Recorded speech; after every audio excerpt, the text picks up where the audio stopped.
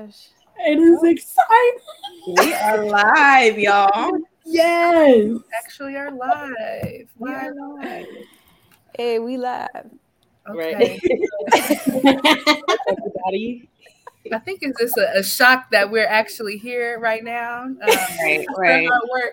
So I'll get us started. I am Tashia Robertson Wing. Hello, I am Angela Quijada Banks. Nice to be here and in community with all these amazing, beautiful women. Yes. Hello, everyone. My name is Amnoni Loren Myers. Hi, everyone. I'm Alexandria Ware.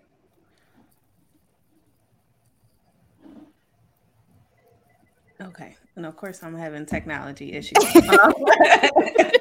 I don't know what happened. But hello, everyone. My name is Kaysie Getty, and I have she, her pronouns. Yes, and we are so excited to be here. We are the members of the Diaries of a Black Girl in Foster Care podcast. So you'll be hearing a lot from us, and we are really excited. I think this kind of just started as something we talked about, and now actually seeing this vision come to life is like, wow, like we're really here. And so what kind of got us here in this space is the intersectionality of being like Black and a young woman poses like unique problems for Black girls in foster care. And so pretty much this podcast is a series that addresses current racial issues, disparities, stereotypes that aid in poor outcomes for Black girls who have experienced foster care.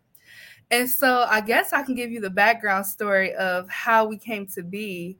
And simply for me, this past summer, I focused a lot on just disparities of Black girls within the foster care system. And I had the opportunity to participate in the CCAI foster youth intern, where we had to come up with different policy concerns. And I definitely focused on the tragedy that had taken place with Ma'Khia Bryant. And so I remember having to do our final remarks, and I was talking to one of my girlfriends, just like, I do not know like what to say or what to do, but I just know that I want to make sure that this conversation continues. And I want to make sure that Ma'Khia Bryant's name is not in vain, or her death is not in vain. And she said something to me. She was like, why do you keep focusing on death? We should be focusing on her spirit and let her spirit live on. And so I stand before you today. Honestly, this is just the spirit of Ma'Khia Bryant just leading on and making sure that we create critical change within the child welfare system that is needed.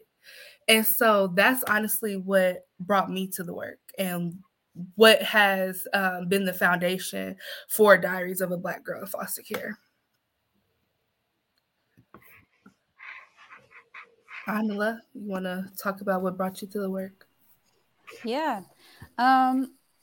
Well, when you all asked me to be a part of this, I felt like it was a no-brainer, because also thinking about my experience, several other amazing young women of color and black youth experiences, I knew that we definitely needed to elevate it.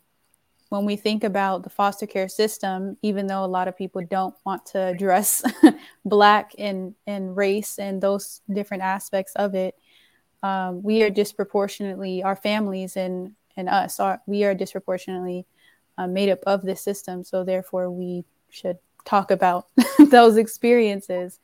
So I was very honored to be approached with this. And I'm just excited to be a part of this conversation and to really shed the light on things that happen to youth like Ma'Khia Bryant, and how we can really begin to prevent those types of tragedies in our communities moving forward. Yes, thank you.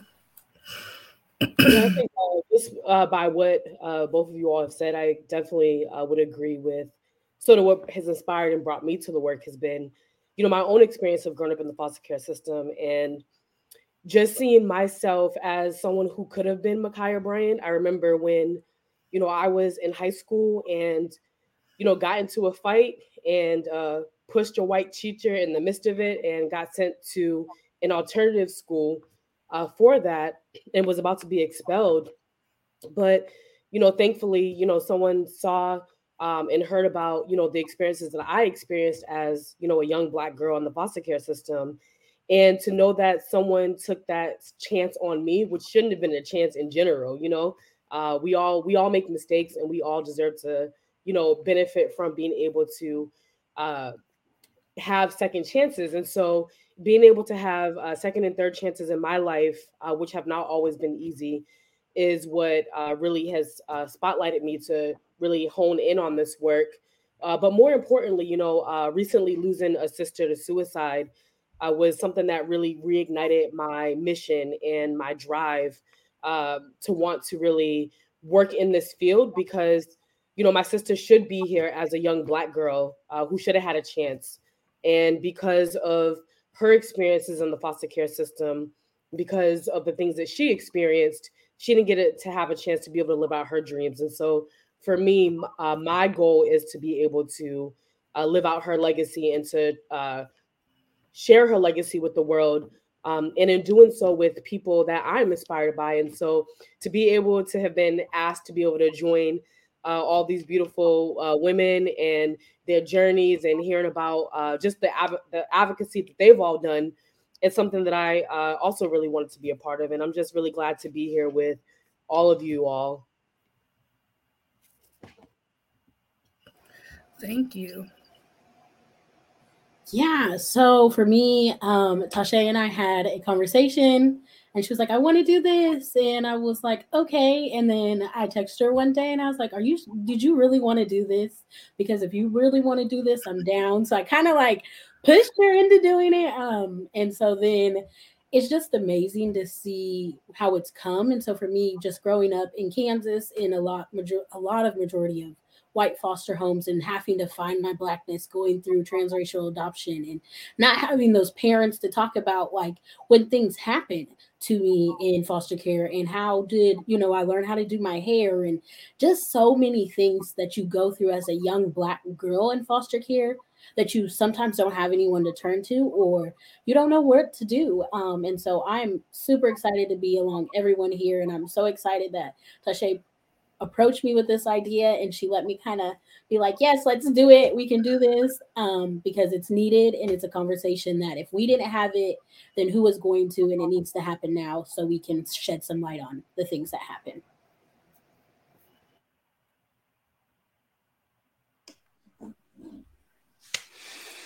Yes. Well, thank you, Alex. And I will definitely say, like, when I was asked to be a part of the podcast, I was like, yes, yes, yes. I was like, this is a definite yes, for multiple reasons. One, definitely because of what happened to Ma'Khia Bryant.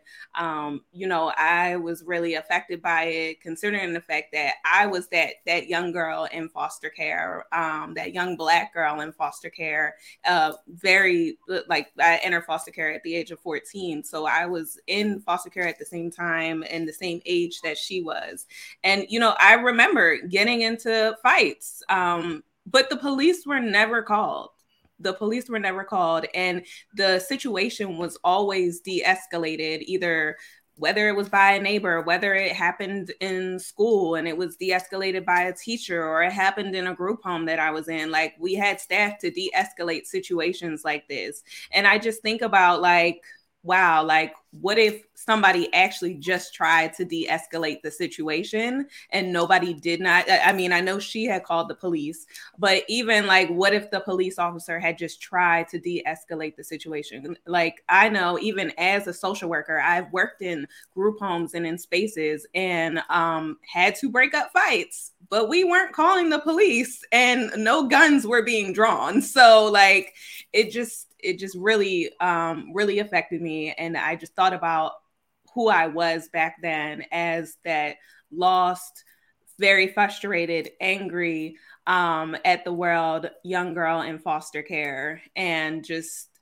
very grateful to still have my life, and be able to have a platform like this. So I definitely was like, yes. And to also be a part of something great with these beautiful women on here as well. That was a yes. And then the other thing was, just bringing awareness and us having platforms in child welfare. We all know that, to have a platform, to be Black and have a platform in child welfare is very important, because we all know a lot of child welfare agencies are ran by white women, and we are not seen in these spaces. So to be able to have this platform and have ourselves be seen is very important. And can I also add, one of the reasons that I was so adamant inviting everybody, because everybody has their own kind of unique things that they're doing in their everyday lives. And I just thought it was so important to bring different perspectives of the Black experience. It's not every Black person is not the same, as we know. And though we all have lived experience within the foster care system, our experiences is much so different. And so, for me, I grew up in the Indiana foster care system, and we've all experienced the foster care system within different states. So it was important to get different perspectives here today. And if y'all don't mind, I want to I just want y'all to go around and just say some of the things that y'all are doing. Y'all are phenomenal women, and I just want to uplift the different things that y'all are doing in y'all everyday lives. We got authors, we got entrepreneurs, business owners up in here. Don't forget to uplift yourself and the things that you are doing too. Yes. Yes.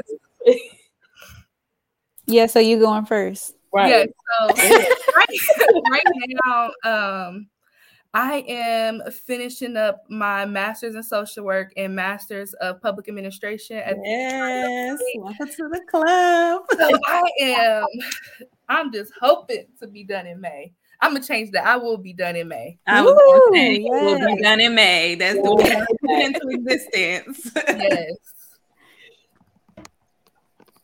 All right. Was that okay? Yeah. I published my book in 2020, the Black Foster Youth Handbook, 50 plus lessons I learned to successfully age out of foster care and holistically heal. Didn't realize how long that subtitle was until I just said it right now. That fast. From there I started the Soulful Liberation Movement, Liberation of Self and Community, which has evolved into a company providing holistic health coaching, programming, consulting, workshops, and trainings. It's been an amazing journey thus far, and I'm honored to be here with you all. And thank you, Tashia, for the space to share that.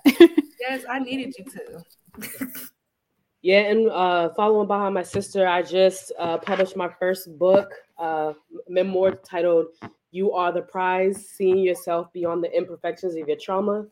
I am a motivational speaker and a consultant, and just working to sort of uplift this work so that other young people and people who've experienced similar things to us know that they themselves are the prize. You can find my book on Amazon and Kobo. And and there's more to come. And also grab yourself a copy of You Are the Prize. Thank you. Yeah. Yes. And Honor's book too. And workbook.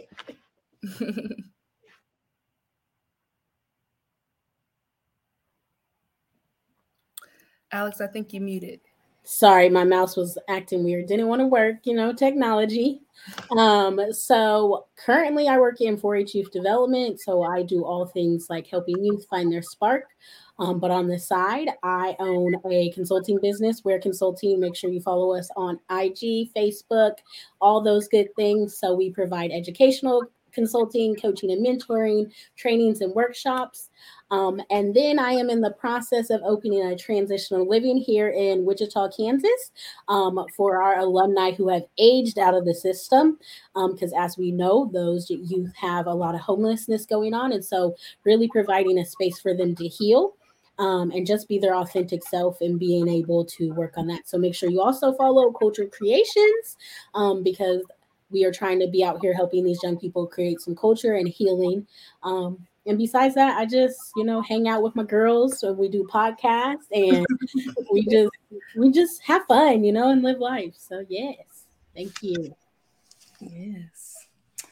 And so I am a national child welfare expert and consultant. I currently work at the Center for the Study of Social Policy, working on the Youth Thrive Initiative as their senior program analyst. Thank y'all.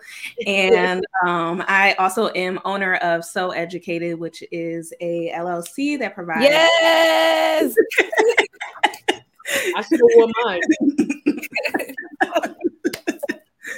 That provides blue stoles, the things that you wear around your neck, because some people get confused, but they are blue stoles that are given to not only young people but adults as well who have aged out of foster care, to help not only celebrate their achievement, because it is an achievement, but also to bring awareness to the less than 3% of people who age out of foster care that are graduating with their 4-year degree. So you can follow us on Instagram at so_educated. And then also in my spare time, and they're probably going to laugh at me, but in my spare time, I like to craft. I am owner of K of All Trades, where I do DIY projects and I create content, and you can follow me on TikTok and on Instagram as well. And yeah, I'm just here as a co-host of this amazing podcast that we're launching today. So with these beautiful queens. Yes. Thank y'all for sharing. So now we're going to shift over to the bulk, the juice of our conversation today. And before I start, it is so easy to come on here and talk about Black girls in foster care from a deficit lens. And when I was thinking about, like, when it comes to change what side I wanted to be on, I did not want to be on the side of presenting and talking about Black girls from a deficit. So as we talk today, we're going to be talking about, like, what it means to have safety, but also what it means, like, to have protective factors. Like, we all know, well, I'm not going to say we all know, but when it comes to Black girls in society, it has definitely been some research that showed that Black girls are seen as needing less nurturing, less protection, less support, the less need to be comfort, and they're seen as more independent and less innocent as their white counterparts. And today we just want to take the time to uplift Black girls and show that really in America, it is really a privilege to be innocent. And so today I just want to shape our conversation about our experience being in foster care and what it meant to be safe. It also protective factors that, caseworkers and those working in the child welfare system, what they can be looking for to help nurture our Black girls throughout the system, and so that we can have these better outcomes. And so my first question for the group is, how do you define safety within child welfare? And if you can recall just your experience, what does safety look like? And so we can start anywhere on this one.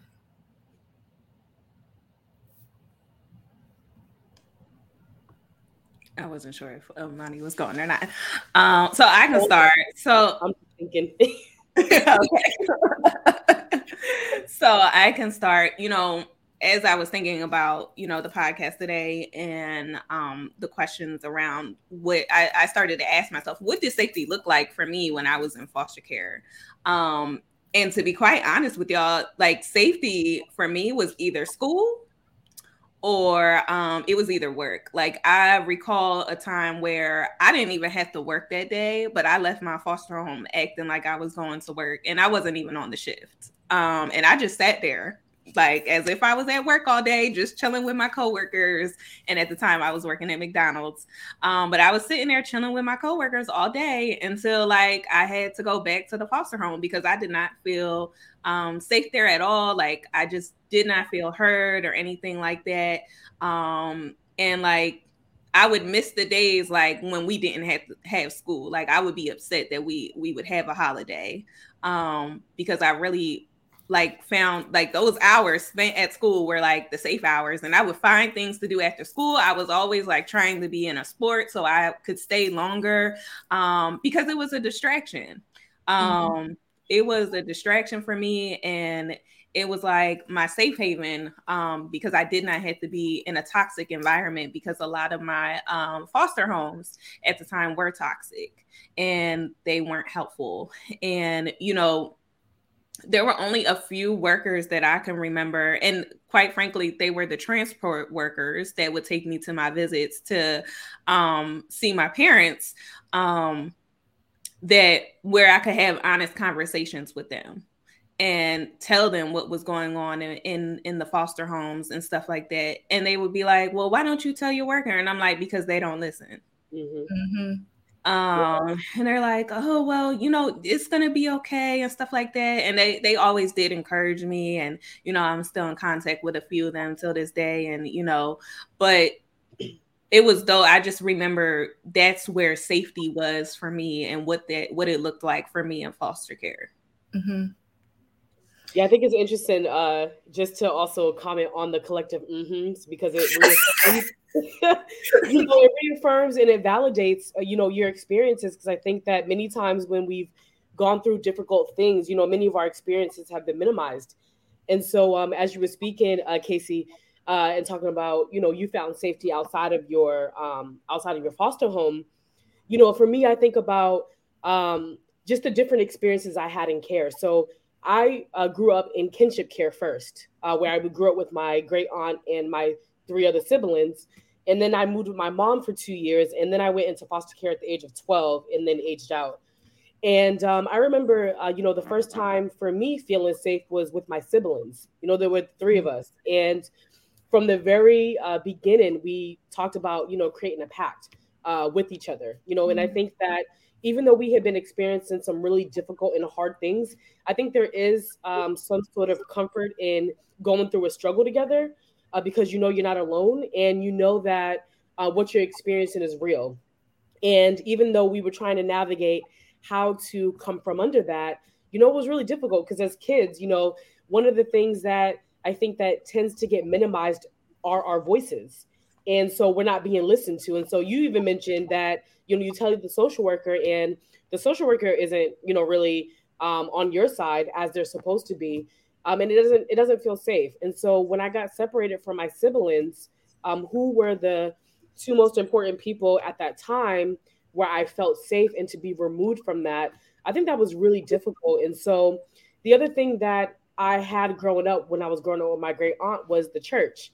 And even though I was, you know, I was that kid that wasn't really, you know, into church or wasn't really, I was really involved, but I couldn't always connect. But the thing that I could connect with was community. And so being able to connect with the community there was something that was a safe haven for me. So even after school, you know, even if, you know, there wasn't a church service going on, my aunt worked at the church as a secretary and I'd just hang out at the church with her. I'd hang out there, you know, because I knew that there would be food. I knew that there would be community and I knew that I would feel safe.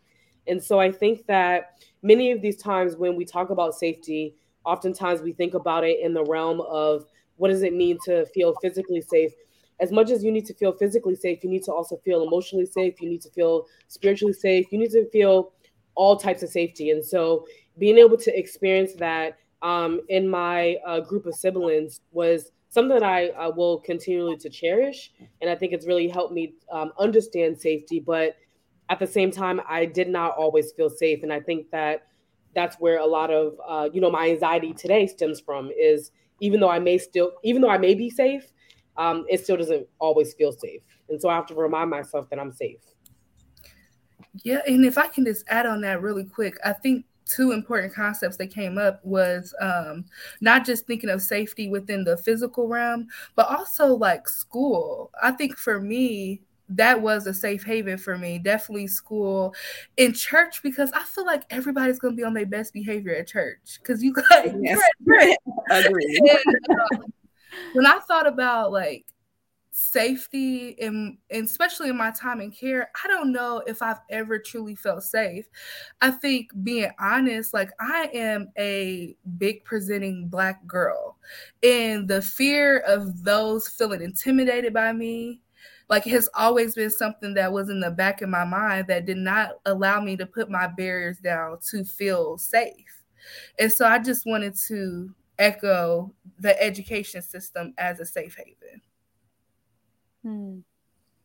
I think for me, similar to what Amani was saying about siblings, my siblings prior to being into foster care were definitely my place of refuge and extremely an extreme survival tool, I think, in itself, like being able to bond together and go through the crazy, horrific situations together. And I was placed into kinship care originally, and it didn't work out. So we ended up having to be separated. And that was really, really difficult because we already collectively didn't feel safe. And I definitely agree with you, Tashia. I never felt safe in the child welfare system, but at least I had my siblings until I didn't.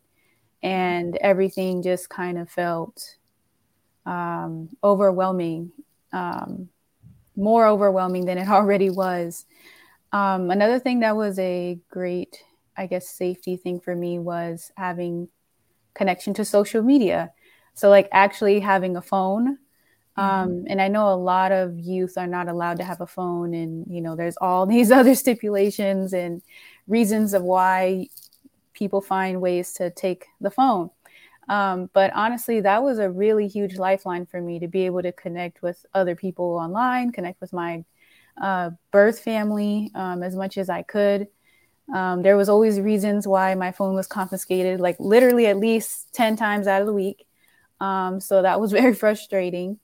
And also in the time when I finally, so I signed myself back into the system at 18. And I actually was not able to age out. I was forcibly kicked out because I was reporting an unsafe placement where people were coming in and out of, well, men were coming in and out of the foster home, because I'm not really sure what was going on with my foster parent. I don't know if she had like a midlife crisis or what was going on, but she was dating pretty heavily. And no judgment there, but I was in college trying to, you know, continue moving forward in my journey. And there were a lot of things that were going on that made me not feel safe. And so I was trying to communicate that with a case manager. My social worker was not involved at the time. She actually had retired after getting into a car accident with my brother when we were on our way to a sibling visit. So she just decided to retire that day. So I didn't have a social worker, and I didn't have a guardian ad litem, also called a CASA in different states. She was removed from my case a year prior because I was in between placements at the time, and my guardian ad litem didn't agree with my social worker, who said that I should spend the night at a airport over the weekend. And so my guardian ad litem was like, absolutely not. You're going to be staying at my house, even though that was completely against the rules. And so my social worker didn't like that and made sure to report her. And that particular agency that she was with told her she needed to be removed from the case. So she just kind of stepped down altogether. So no, I've never felt safe. And even all the way to the end of when I got that 7-day notice, because simply trying to explain to someone that I didn't feel safe, and it escalated to, why are you telling people, you know, what's going on in my house, and all these things. And I didn't want anything bad to happen to the foster parent, but I also wanted to feel safe. I wanted to continue on my own goals and dreams and be able to see my siblings. And I didn't want to be put in a not great situation. And, you know, me and my foster parent, I don't think we were aligned in our goals and morals and other things. Because she would offer me to like drink alcohol, and I was like 19. All all kinds of stuff. So excuse my facial expressions. all kinds of things. So I was just like, I don't think this is the best place for me. I really think that I could be served better in another place. So safety, like for me, really looked like my siblings and really looked like at least connection to the internet, connection to my birth family, which ironically the system said wasn't fit to take care of me. Thank you. Yeah, safety for me was my older brother and the education. So I was considered like a bad kid in foster care. I acted up all the time. I'll admit it. I gave my social worker and foster parents a lot of grief. I'm not afraid to admit that. But when my judge decided to split me and my brother up like that, that hurt us both for a long time because my brother, him being older, he's the older one. As we know in Black families, you're the oldest kid, you're supposed to protect the younger kid. So that he like took that seriously. Like it was his life goal. It was his mission. I mean, even to this day, he's 30, I'm 29. He still be like, oh, you can't do this, you can't act like this. Like, I need to protect you. And I'd be like, I'm grown, mind your business. Like, but it was in one foster home we were in together where me and my brother made a pact. We made a pact that if we ever found our biological family and they were like nuts and cuckoo, it would always be me and him against the world. And we still have that pact to this day. I mean, my brother he gets on my nerves, but he's probably one of my favorite people. Like he just came over this weekend and I was like, here, have all these dishes I don't need. And he was like, thanks. Now I don't have to buy more stuff for my house. And I was like, perfect. But once I lost him, I really relied on education. So I would get in trouble at school, but it was because I was so smart and I would get bored. And then I'd be like, let me just get in trouble because I would go sit in the principal's office and the principal would be like, why are you getting in trouble? I know you're only getting in trouble because you're bored in class. Why don't you just tell people that? I'm like, tell people that. We don't talk about my feelings where I'm from. Like we don't do that, buddy. Like I get in trouble, you tell me you're gonna have ISS or you're gonna go back to class and you're gonna act right and let's not do this again.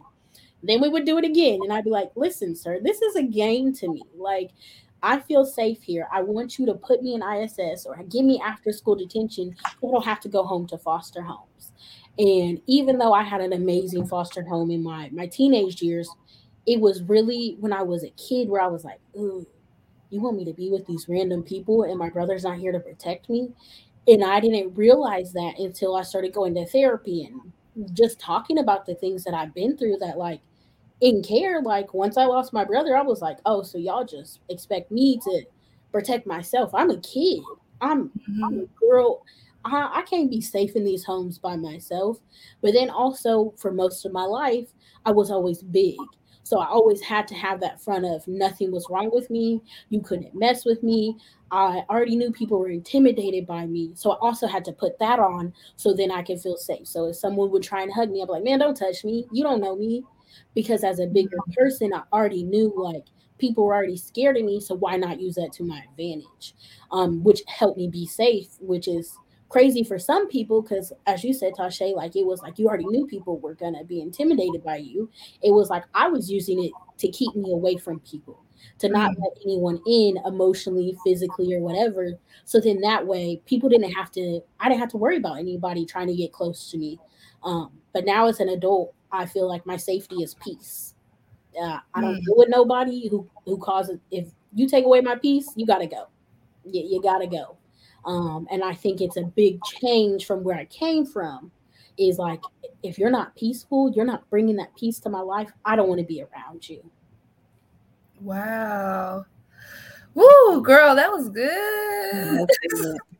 It sounds like what we're hearing is a big part of safety is that sibling connection. And it really made, when y'all were talking about like just like the older siblings, it made me think about my siblings because I'm actually like the oldest of 9 siblings. And going into care, I definitely was like ready to bump with anybody that was gonna mess with my sister. Erica, if you on this call, girl, you know I'm going to bat for you, girl. But I wonder because it was a time where me and my sister actually got split up. I ended up running away because once again I did not feel safe, and I just took a run for it. So I'm like a 14-year-old out here in the streets of Indianapolis, just looking for that safe haven. And when you were saying like being split up from your brother and not having that protection, it just made me think about like, wow, like how did my sister feel? And little sisters feel like when I wasn't there, did they feel protected? So that may be like some healing things that me and my siblings have to talk about, because I never looked at it from that perspective. So definitely thank you for sharing that. Yeah, I think it's interesting that you say that, Tashia and Alexandria, because that was something that, like, my when we first got separated, my brother and I were placed together, and my little sister was not. And this is something that I mean, even just the fact of us, excuse me, even just for the fact of us finding out that, we were not going to be together. We found out when we went into our first foster home, and she was dropping us off, and we found out that my little sister wasn't going to be joining us. And it wasn't until years later. I mean, I was always sad to not have my little sister with us. It was something I just never understood why she was separated from us. And and thinking back, she had a lot of behavioral issues that she struggled with, and so she ended up going into group homes, versus my brother and I stayed in like a foster family, and then I got separated from my brother a little later on. But one of the things that you bring up is something that she brought up, a few years before she passed away. She was very angry, the fact that she didn't feel protected by us, for, like, she felt like we should have, I think she felt like she was upset that she didn't get to stay with us.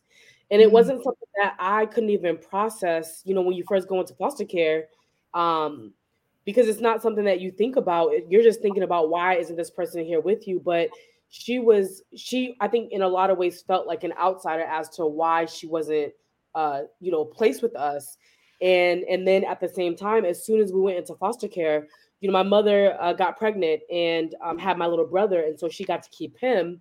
And so I think that there's all sorts of dynamics that are at play when we separate families, that I feel that a lot of child welfare people don't even recognize or understand. And so when you talk about that healing aspect of your siblings, I definitely think you should, talk with them and get their perspective. But I don't think it's a place for you to blame yourself, because, like you said, you yourself didn't feel safe. And I think oftentimes we tend to blame the wrong kind of people. I think we need to blame the system for the decisions that they have made. And something that Angela said earlier, that I could definitely relate to is, I couldn't understand, why was it that I was being separated from my mother, but then to go into foster homes where they weren't safe, or they felt a little worse off than where I was living before. And so I definitely think that there is a lot of healing, a lot of accountability, a lot of just recognition of these experiences, especially as we all go through our own healing modalities to figure out sort of who we are today. And our siblings are the ones that have, in a lot of ways, have created who we are. And to be separated from that, I would say, is a really difficult thing. Wow. Yeah, I wanted to jump in here as well, because it was interesting to hear all of your perspectives. Because when I entered foster care, I actually was separated from my siblings as well. We never actually, matter of fact, I never actually lived with them ever again. When we entered foster care, that was like the last time that I ever lived with them. And my three youngest siblings wound up getting readopted after we had entered care. And then my older sibling, she kind of went off and did her own thing, because we were the two oldest, and so we just kind of lingered in foster care until we aged out. But we never, that really damaged the relationships that we have now. We, like you, Tasha, we have some work to do. We have a lot of work to do. But it just, And just to see where all of us have ended up in life is just really interesting. And I just wonder, what life would have been like had we had all been placed together.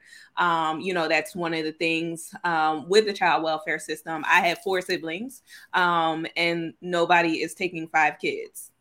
No foster home is taking 5 kids in. So we all wound up getting split up, except for my 2 youngest siblings. They actually wound up going to, or they weren't placed in the same foster home at the first time, but they wound up being together in the end. And so, like, obviously their relationship is a lot different than my relationship with them. And I wound up not being able to, because they were adopted, that cut off all types of sibling connection, because once you're adopted, you don't have to, the adoptive parents can restrict you from having any communication with anyone prior to your adoption. And so that's kind of just what happened. And we all kind of found each other later on in life when we became adults, when everybody became adults. But, the relationship looks very different now. Wow. Thank you for sharing that. And so I'm just going to let this conversation flow. So now y'all got me kind of jumping around here because it's really good. And so as we talked about safety and what it meant to, feel safe, like when you were in care, did you ever feel empowered? And what did that look like?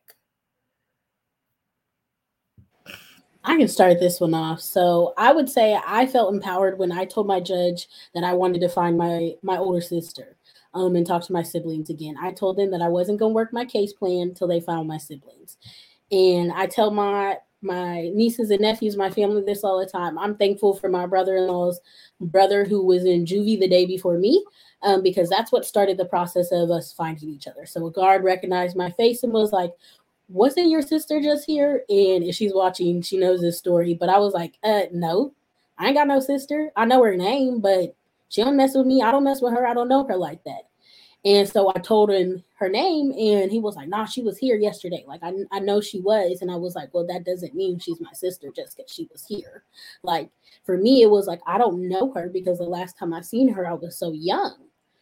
But it was one of those things where ultimately me and my brother had to have a conversation, our worker said, of was he okay with us finding our biological family and our sister, because our judge didn't want to do anything that I just wanted to do that he didn't want to do.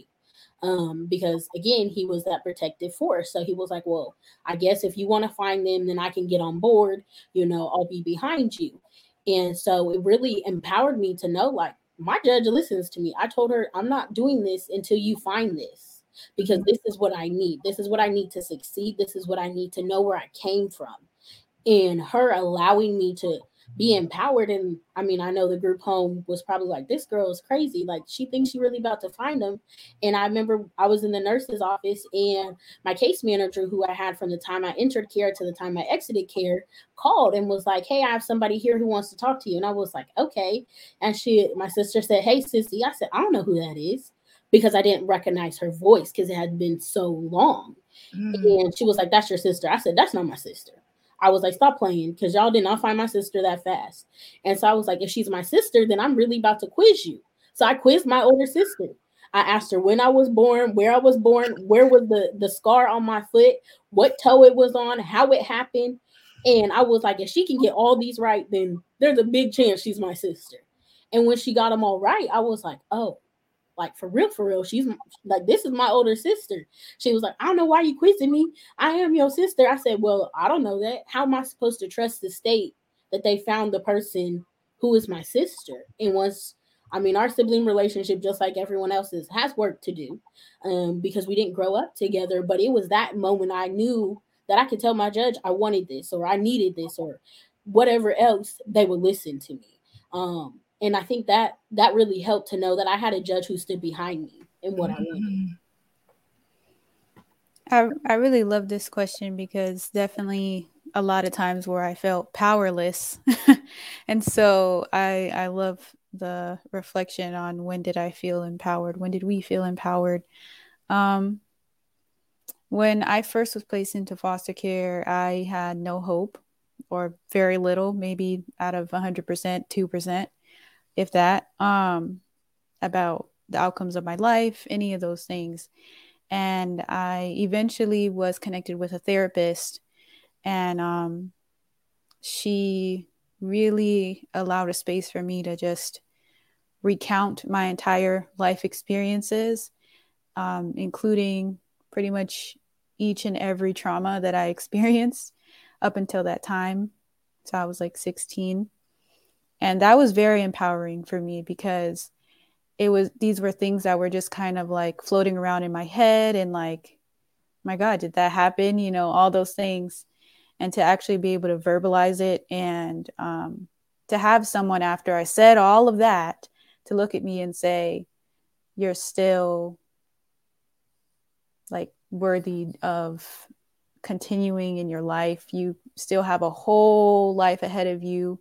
You're only 16. You can go to college, like whatever your dreams are, you can do them. That was extremely empowering to me. Probably the first thing that really started getting me like, okay, like I'm going to live past 18 maybe, you know, like all these other different thoughts started going and like, okay, I can really do this, as well as my therapist, Dr. Regina Gavin Williams. And then as well as my guardian ad litem, Liza Weidel. And she really advocated a lot, really, really hard for me on so many different things, including me to be able to stay in the high school that I was in and to finish out with my class. It took me a while to be able to make friends because I was just really not trying to talk to people about my life. And so to be able to finally do that, and then the system being like, well, we can move you, and, you know, right on my senior year, that was very devastating. And so she made sure that I was going to be able to graduate with my class, and I did. And the last thing that I want to share as far as being empowered is with the Hope Center at Pullin in Raleigh, North Carolina. And I was mute when I got placed into care and right before then. And so for several months, I didn't speak. I just wrote notes. And there was a lot of reasons for that. Just the way that trauma showed up for me, I just didn't see the point in talking anymore. I was like, my voice doesn't matter. I don't matter.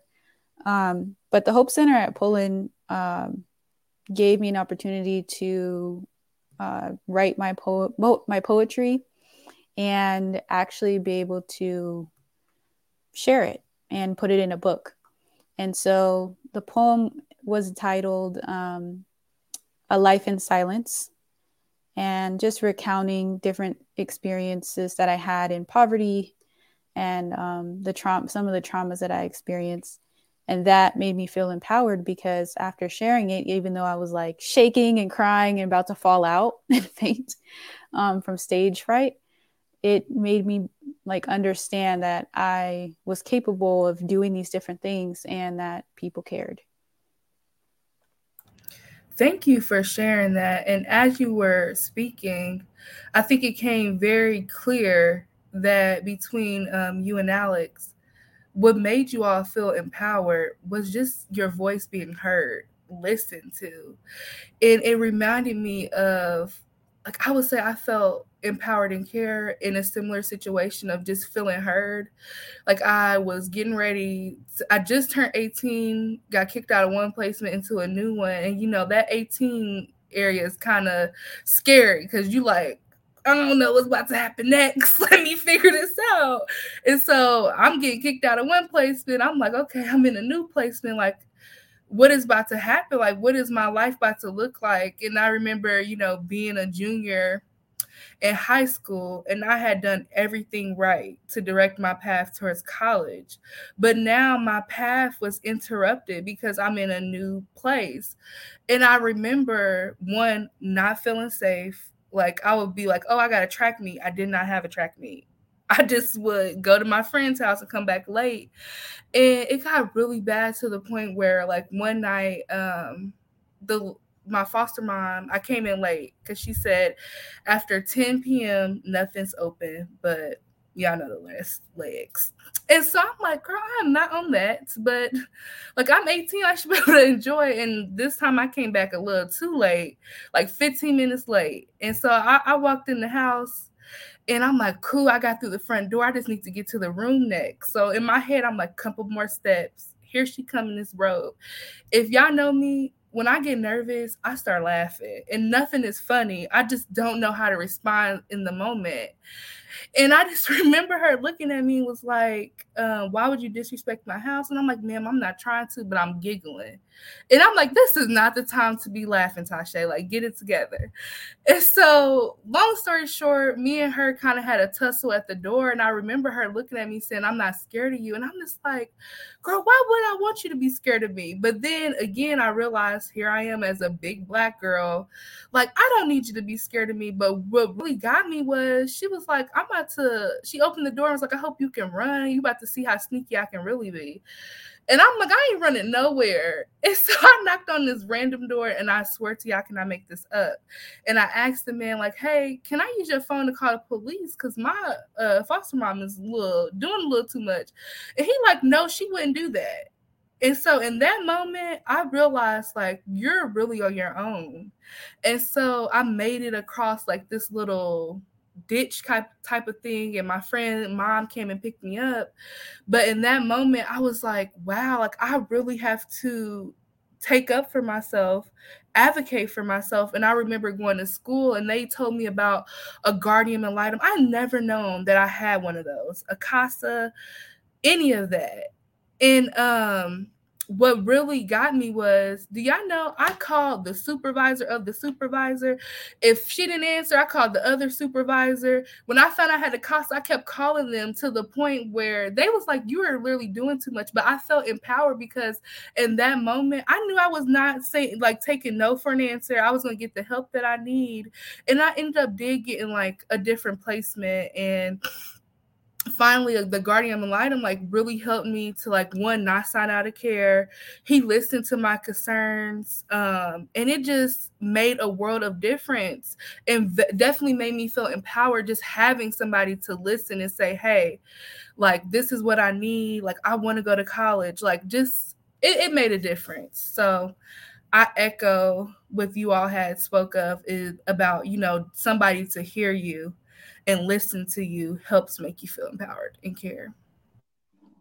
Yeah, I definitely echo that as well. I definitely felt empowered the first time when I was able to finally, like, go and speak to the judge and tell them, like, what I wanted to do with my life, where I saw myself going. It was being able to go to those court hearings, which is why it's so important to allow young people to attend their permanency hearings, so they can speak for themselves. Like, it's one thing to have your guardian ad litem speak for you, and to also have your caseworker speak for you. But I really think it's powerful and it means something when it's coming from you, because it's your experience. And that's what I tell young people all the time. And that's what I started telling my caseworkers and anybody that was working for me. At the end of the day, like, you get to go home to your family, to your kids, to your husband, whoever you with.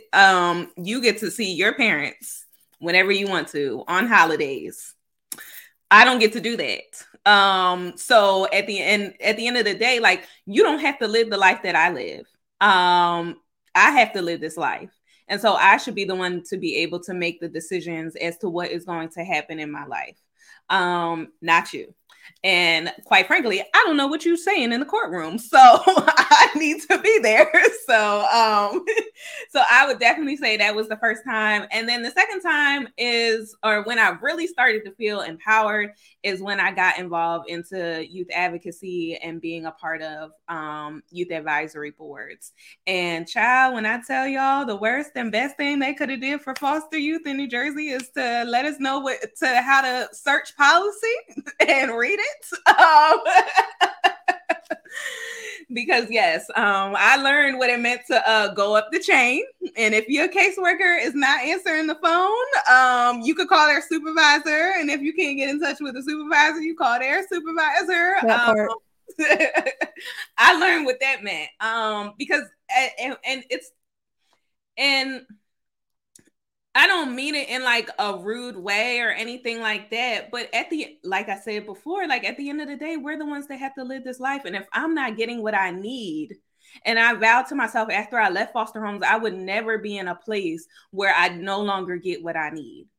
Like y'all are like y'all are going to give me what I need because you are the people that are my quote unquote guardians. And so if my parent was here, they would give me what I need and nurture me and take care of me. But so you are the state and you're going to be my guardian. So I'm going to make sure that I have what I need. And so, and I'm going to also teach young people to make sure they get what they need as well.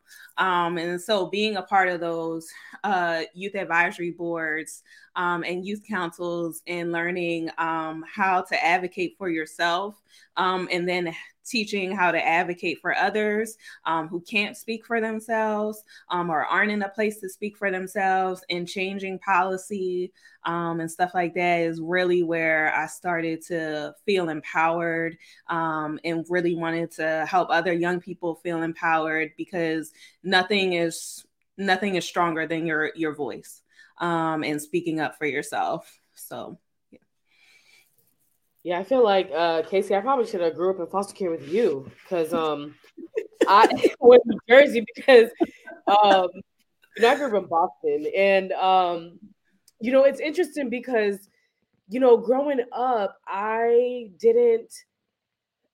honestly didn't feel empowered. I actually felt really disempowered, and I know that as it's interesting, like when you grow older and you begin to see, a lot of the characteristics of, your parents within you. And those are things that I cherish now because, they both were, I feel like my mom was the one that was doing a lot of the advocacy, but she was not always doing it in the way that was always beneficial, because one of my placements got sabotaged because she was, I think that one of the things that she felt was that she felt like this foster parent was making all these decisions and she didn't really get to have a say, whereas my foster mother was like, I don't understand, if she was being a parent, why are you all not with her?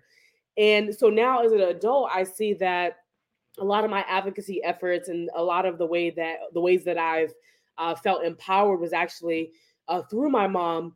And it didn't happen until I was older, though. And I think it was more so when I learned that I wasn't alone, that growing up in foster care, I wasn't really growing up with other people that had grown up in foster care. So I thought I was alone.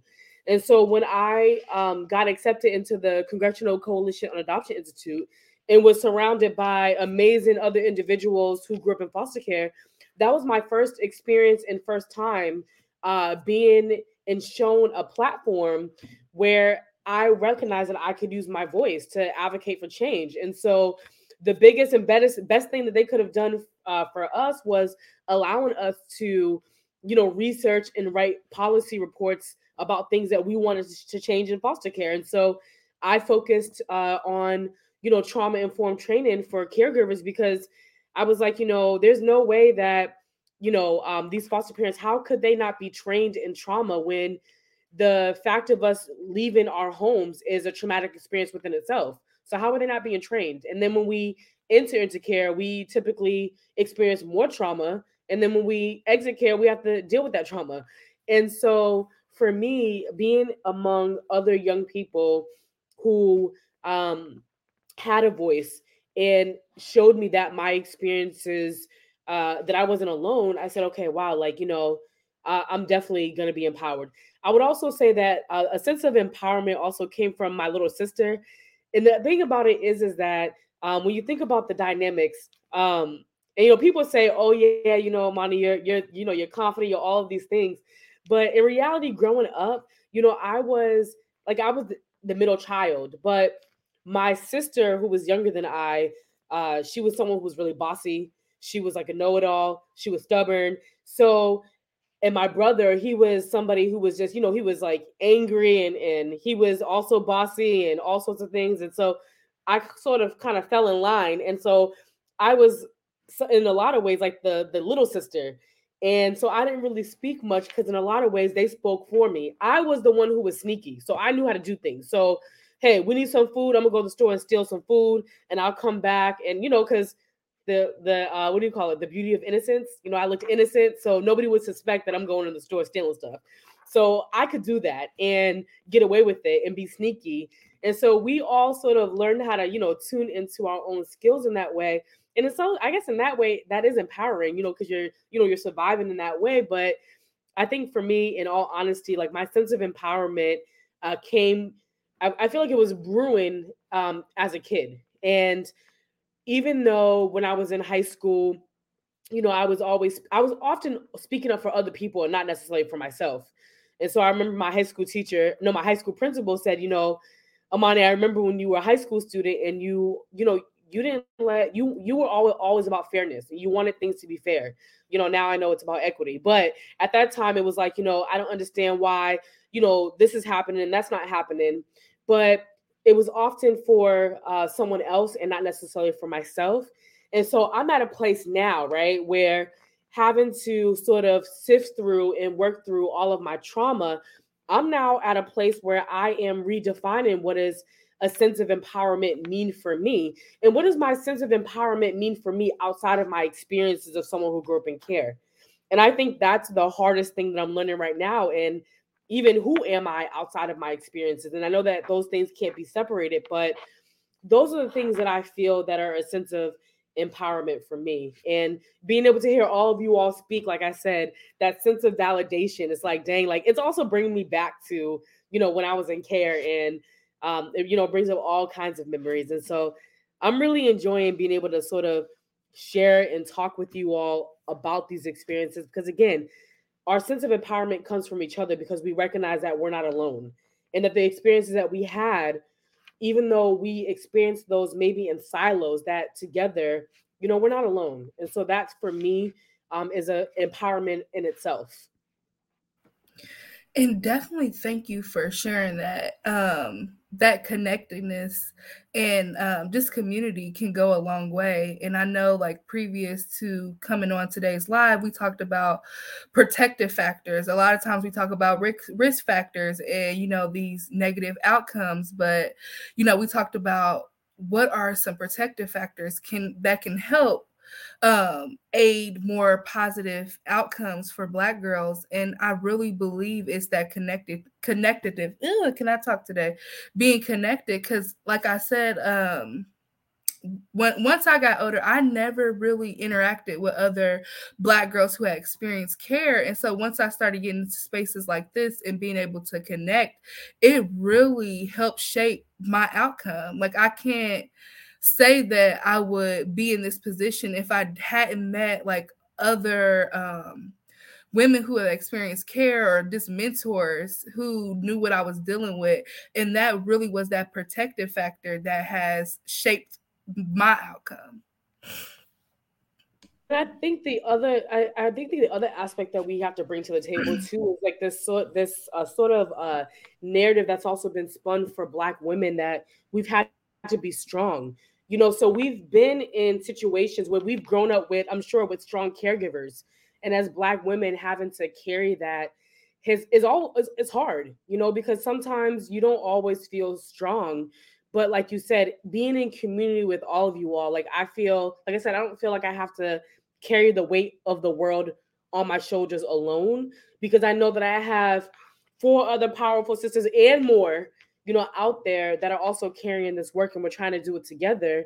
And there are times where we're not strong, and there are times where we are not feeling okay. And, how do we also sort of allow that to also be shared in the space too? Because oftentimes we're not allowed to be that way. And I would say that even for Ma'Khia Bryant, and even for, I'm not sure if you remember a few years ago when that young Black girl, when the police officer came into her classroom and like knocked her over and was tussling with her, and she had just went into foster care that day, and she had to be strong that day. And because she wasn't given the grace to be strong, to not be strong, I think that there were so many consequences that went with it. And so really wanting to highlight that in the space too is really important.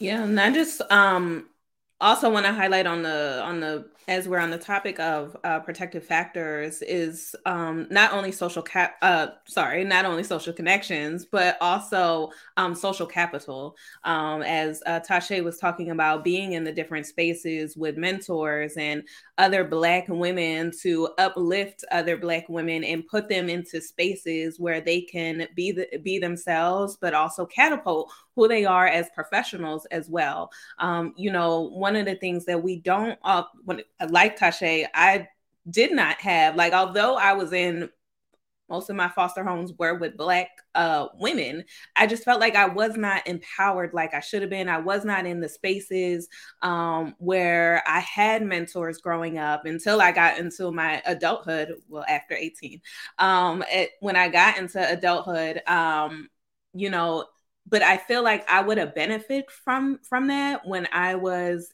younger, in my foster homes, being able to go to different like support groups or different just activities with other Black girls to understand like what it's that I'm not here alone, like you said, Amani. And I really didn't feel that until I was placed in residential programs and in group homes where I was just like, oh, so I'm not the only one in foster care, although I knew that, but I just wasn't able to like see that. And being able, I actually was very successful when I went into group homes.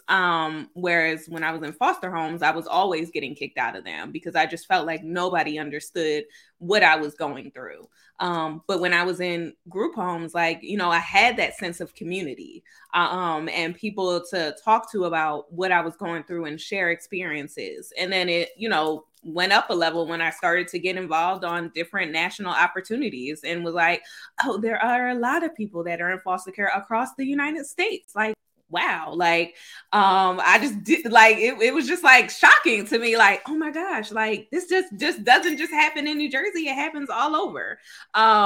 So yeah, just being able to see that, and then also being put in different spaces. But I do believe that if young Black girls in foster care are able to see this platform that we have right here and other platforms, it would create a sense of community for them and an empowerment for them to be able to see like, oh, I could be like them. I don't have to be like, my story is not the end all be all, and where I'm sitting at right now in life is not does not determine my destiny.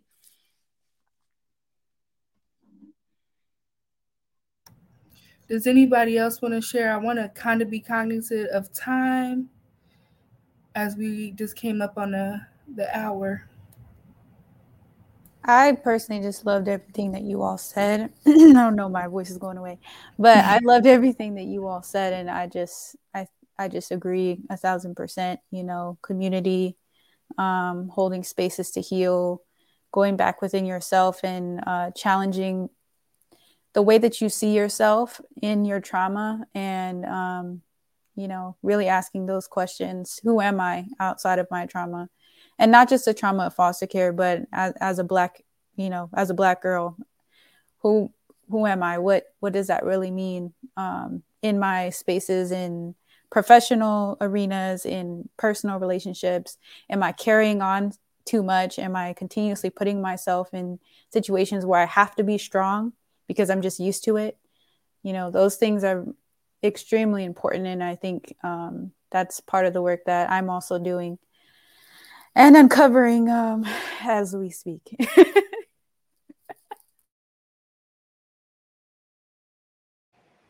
I love everything everyone said, and I'm so glad we decided to do this. And I hope any young Black girl who's watching in foster care, however you identify, know that this space is for you. It is by people who look like you, for it to be healing, for it to be educational, for you to learn how to advocate for yourself. So I'll just speak on behalf of all of us. I know that they're glad we're here to help young Black girls, because we could have used a space like this when we were younger. Yeah, I just want to say that it's been helpful to just want to shout out even people in the comments who've been supporting and cheering us on through this process. I think that we all were nervous before we started this, and we did some deep breathing, and we did some of that cool meditation and all that good stuff, box breathing. To try it out. But I think I think ultimately, I just want people to also know that they're not alone, and even though you may feel alone, it's okay. But it's to also to know that there's a community here of people that want to support you, that do love you and are here for you, and that even though you may be experiencing some really difficult, challenging things right now, that you have a community of supportive sisters here that want to walk alongside you. And so I just want to thank everyone who showed up, and who also sees this as being a benefit for them and their communities. Please take this back to your communities, and to just sort of share this with other Black girls, and also those who may not identify, but know that this place is a safe space for you. Yes, I just want to echo that as well. Thank you, everyone. I see your comments. We all see your comments. So we want to say thank you for encouraging us and pushing us. To all of you who have been following us as well. If you aren't following us, you can follow us on social media. We are on all of them, I believe. Instagram. I did not see the comments. We on Instagram, Twitter, and Facebook. We aren't on LinkedIn yet, but we'll be on there too. And you can follow us at the @BLKGRL Diaries FC. And that is our handle, hashtag as well. But we want to thank everyone for definitely tuning in tonight. And I think Tashia is going to let us know what is next for the podcast. And also thank you, Kaysie, for being our wonderful social media manager. Yes. Thank you. I kind of want to shout out some of these names here, because I didn't even know there was a comments over here. I was on the private chat. I was like, what comments? Like, what's happening? Welcome to the comments. Ritdico, Nay, Emily, Vivian, Remy, Tet, Reach, Lydia, Exol, Byron, Naima, Shannon, Candace, Cher, Jaleesa. What would you say? I said especially Nima was giving some shout outs. Shout out to Candace. That was my roommate. Thank you so much. Yes. I see some of my line sisters on here. Shout out to you. But also, before we go, I told everyone that we wanted to do a quick just like an ode to Black girls, word of encouragement. And I hope y'all don't mind if I lead. One of the reasons that this is called Diaries of a Black Girl in Foster Care is because I never really had much within the foster care system, but whatever placement I was placed in, I always had like a memory bag, and I always kept like a diary. And sometimes I didn't necessarily write words in it, and I think that was just the reflection of feeling overwhelmed. But I did write a poem, and I definitely want to take this time to dedicate it to Black girls and just say, like, I see you, you are valued in this space, and that if nobody else like gives you that affirmation that you need, like you can definitely get that from this space. And so this poem is actually called I See You. I see you hiding, but you can't hide who you really are. I see you going places. I see you being somebody. I see you living your life and meeting new faces. I see you. I see you being scared, what people might think. I see you getting over your fears. I see you. And this is so crazy to me because I actually wrote this in 2008. In the midst of going through care. And it's like, it's always good to look back and reflect on things. But if any Black girl who is experiencing foster care, and not just Black girls, like if you identify as non-binary, trans, like anybody, like if you're really going through foster care, and I know it can be hard, like we see you, we hear. Like, what's her name? Nene Leak say, I see you. We see each other. So I definitely wanted to dedicate that today. And then there was a comment on here that asked if this would be shared later. So yes, the recording will be on our Facebook, on our YouTube page. It will be shared out on Apple Podcasts as well as Spotify. So give us a couple days and we will make sure to share that out to people, because we want to make sure you can share it with anyone in your network. Yeah. And something to look. Oh, go ahead. I was gonna say something to look forward to is next month we'll be here again on the 16th doing another podcast. And we'll be doing some stuff in April. So just look for it on our social medias. We'll have like the topics and everything you need to know about what's coming up. And so as we end, I'm gonna let everybody do their final remarks and say anything you want to say. I'm giving it to y'all. Oh, okay. I thought I'm on. I don't know why I was on. It's all good. I just wanted to. That, oh my. You good? You good, sis? Let me go on mute. No, I was just gonna quickly say that just you are the prize, and just remember that. And I love all of you all, and I'm glad that we got to do this together. Aww. Yes, I definitely love you too, and love you all. And I'm just really excited for what's to come in the next couple of episodes. Tashia, thank you for sharing that beautiful poem. I think for so long, I definitely did not feel seen. And it's just amazing how somehow we became, at one point in our lives, you feel like, I'm not going to make it. I don't know what's going to happen. Like what's next, what's going on. And somehow we fast forwarded here and, we're authors and business owners and, getting our master's degree, all these things. And we're seen, if not by anyone else, by each other. And so that means a lot.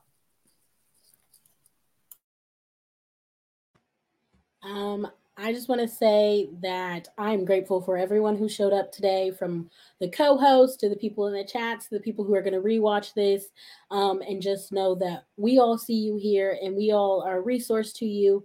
And I would love to hear what other topics besides the ones we have lined up that you may want to hear about. And just from the bottom of my heart, like, this has been a really healing experience for the last hour and a half. Like, just to sit here and have a kiki with my girls and just to be able to like be our authentic selves has been amazing. So I am so glad, Tashia, that you brought this idea and you allowed me to push you to do this, because this has been amazing. So heart clap if you were ever staff at foster club or no foster club, the little heart clap. Yeah, that was an FYI for me. Yep. Same. Aww. So I just, as we close out here, I just want to highlight the melanin magic that is on the screen right now. I'm just in awe every time all of us get on a Zoom call together. I'm just like, and even as I was like making our social media stuff, I'm just like, yes, the melanin magic that is on this flyer right now. So I do want to highlight that. All of these beautiful queens, it's been amazing to be in this space with you all. Thank you, Tashia, for, even creating this idea and having this platform. Just want to thank all of our followers and all of the people that are in the comments, to the people that are watching it now or watching it later. Please comment below when you are watching it, if you are watching it later. And again, if you have any questions or anything like that, you can feel free to email us or just message us on our social media. Someone will get back to you. And interested, again, so like Alex said, to see what topics you all want to talk about as we continue on with this podcast. And to all the Black girls that are in foster care that are watching today, as Tashia said, you are seen and you are heard and you are not alone. And so we want to thank everyone for joining us tonight, and we will see you all again soon. Bye, guys.